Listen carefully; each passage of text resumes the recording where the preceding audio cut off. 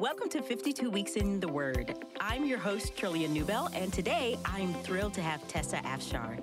Tessa has such a unique background. She was born in the Middle East, but spent her teen years in England and then moved to the United States. She has a Master's of Divinity from Yale. But what I find most fascinating is that she is an author writing historical fiction. She wrote In the Field of Grace, a biblical fiction on the life of Ruth, and an award-winning Bible study, not fiction, on the book of Ruth called The Way Home.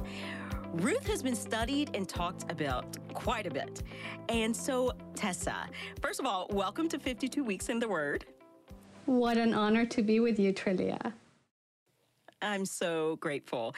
So let's just jump right in. 10 minutes is not a long time. What about the culture or the history of the time might help us better understand the book of Ruth? Trillia, the events of the book of Ruth take place toward the end of the period of Judges. And if you read the book of Judges, you'll find that it's kind of a downer. It's a hard book to read because the people of God are cyclically failing. And not only are the people of God failing, but also the judges themselves are not doing so well. The religious leaders are not doing so well. And so you look at this time period and it feels almost like the misery of God's people is overwhelming. They're sabotaging the new life that God has given them in the promised land. They're squandering the blessings that God has poured upon them. And on top of that, God has told them not only that He would bless them, but also that they would be a blessing to all the nations. And by walking away from God in this cyclical fashion, they are essentially also losing the ability to bless others. So what's happening is that they are wasting their lives. And in that way, you look at the book of Judges, the period of Judges, and you realize this is a very difficult period. No one is walking with God. Everyone is doing as they please. And so during this time of utter failure, and the further you get into the period of Judges, the worse it gets. So really, I think the events of the book of Ruth probably take place during the time of Samson or around the time of Samson. We know this because, of course, Ruth and Boaz are the great-grandparents of David. So that gives us a good idea of the time period. And so the closer we get to this end of the period of Judges, the worse things are becoming. But this is what's really beautiful, that these three people, Boaz, Ruth, and eventually Naomi, are living lives that are pure. They're living lives that are given to God. Can I give you an example, Trillia? Oh, yes, absolutely. But even before you give an example about their lives that are lived well, I'd like to think about the context of Ruth also in their differences, in their cultural differences, and Naomi and Ruth, and what's going on there as people are reading the book. Is there anything that you highlight as you're thinking of for the person reading, and they're thinking of the relationship, for instance, of Ruth and Naomi and even Boaz? Is there anything that stands out to you? Well, as you probably know, Ruth herself is a Moabite. She's not from Israel. She belongs to the people of Moab. And we read in the Bible, we're told that the people of Moab will not belong to the congregation of the people of God, even to the 10th generation. So how is it that not only does Ruth come to belong to Israel, but her great-grandson becomes the greatest king that Israel has ever known, David. And even beyond that, it is her progeny that God uses in terms of like his own son being born in the family of Ruth herself. So some of Ruth's DNA, this Moabite, is swimming in Jesus's bloodlines. So you recognize that there's something about Ruth right there that's different. But you also recognize that there's something about Boaz that's different because he lives in this generation that is failing God. And yet the first time we meet Boaz, the first word out of his mouth is blessing. He's blessing in the name of the Lord. So we know that he's not a man of his generation. He's a man of God. And I think the combination of these people, so Ruth herself is very special. There's a word that's used of her in Hebrew several times in the book of Ruth. It's the Hebrew word is dabak, and sometimes that's translated as cling.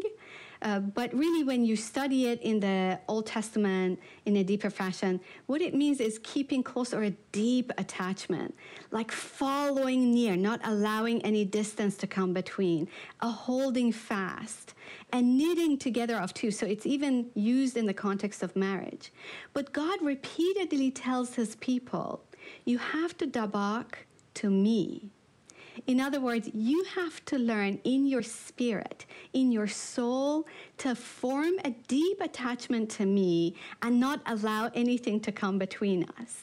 And in the period of Judges, what we see in the people is that they're unable to do this. They cannot dabak. Even Samson, who's a judge, and other judges, what we see is that they're not really able to dabak.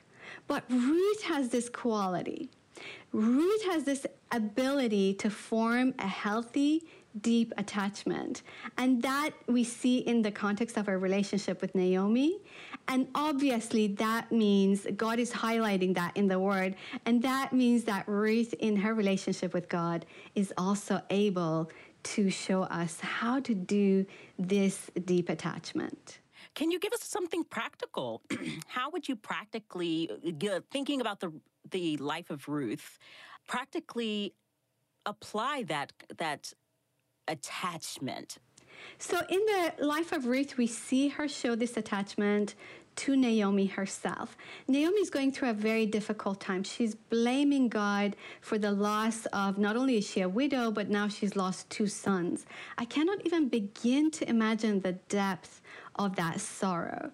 And God does not in any way turn to Naomi and tell her, don't call me these things, because Naomi speaks of God as being cruel, as sort of being the one responsible for her misery, essentially. She's seeing God through a veil of offense. And God does not take offense at Naomi's offense, if you know what I mean. But rather, he shows her utter kindness. And so Naomi is difficult to be with at this time. She's negative. She's unable to rise up and protect Ruth. We see at the beginning when they arrive in Israel, it's Ruth who's making all the suggestions. And Naomi is just sort of saying, yeah, okay, whatever. Even though they don't really have a way to provide for themselves, Ruth is the one who's saying, how about if I go gleaning? Even though this is a foreign nation to her, she's the one who finds ways to support them. So she's difficult to be with. She's negative. Her very name she changes to Mara, which means bitterness. So she's become bitter. And you know, if in your life you've been living with someone who's become bitter, it's not easy day to day to do that. And yet Ruth, in that deep attachment, in that healthy holding fast, remains by Naomi's side, doesn't reject her, even though she has every reason. Her sister-in-law, Naomi herself, says, leave me, go find yourself a husband. I cannot take care of you.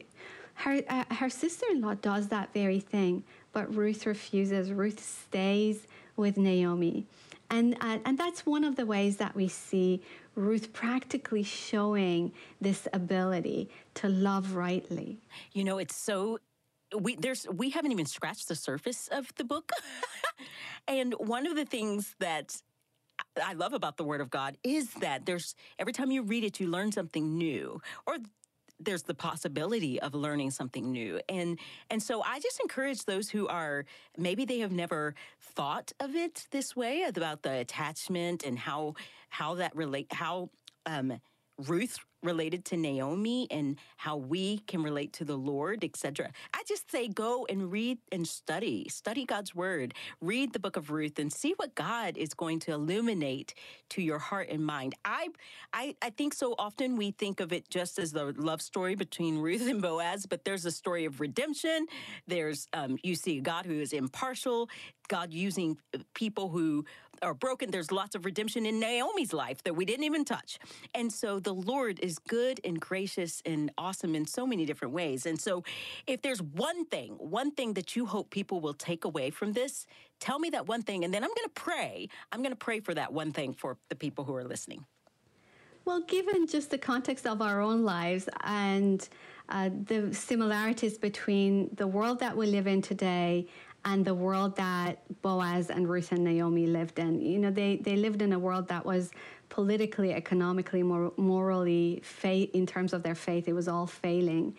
And you read that book and you think to yourself, this world is going to fall apart. And yet they are right before the release of the best time, the greatest time in the life of Israel, a time of freedom and a time when faith really grows and a time of beauty. And I think that this is a book about how our choices matter and that it's a hope that it imparts in the midst of these difficulties and failings, that our choices can bring in a light in the midst of this dark world. Well, let me pray to that end. God, you are awesome and holy and just and glorious in every way, Lord. And you invite us to a throne of grace where we receive mercy and help in a time of need. And Tessa's right, Lord, this is a time of need. There's destruction and confusion all around us, Lord. We need you. We need you every hour. God, we need you. We need hope for today. We need mercy for today. God, I pray, Lord, that you would fill our hearts with hope, remind our hearts of your redeeming power, God, that you have the power to save, to redeem, to use broken vessels for your glory and for the good of those around us. So, God, we pray that we would cling to you, God, that we would draw near to you, that we would have a closeness in relationship to you, and that ultimately, Lord, that you would be glorified in our lives. God, that we would make right choices, God, that bring you glory. So, Lord, I pray that you would do only what you can do in our world, wherever we are, whatever nation we're in. God, you have the power to change lives, God, and to make what's wrong right. So, God, as we wait, Lord, for you to make all things new, we hope in you and we submit this to you. And it's in your name we pray. Amen. Tessa, thank you so much.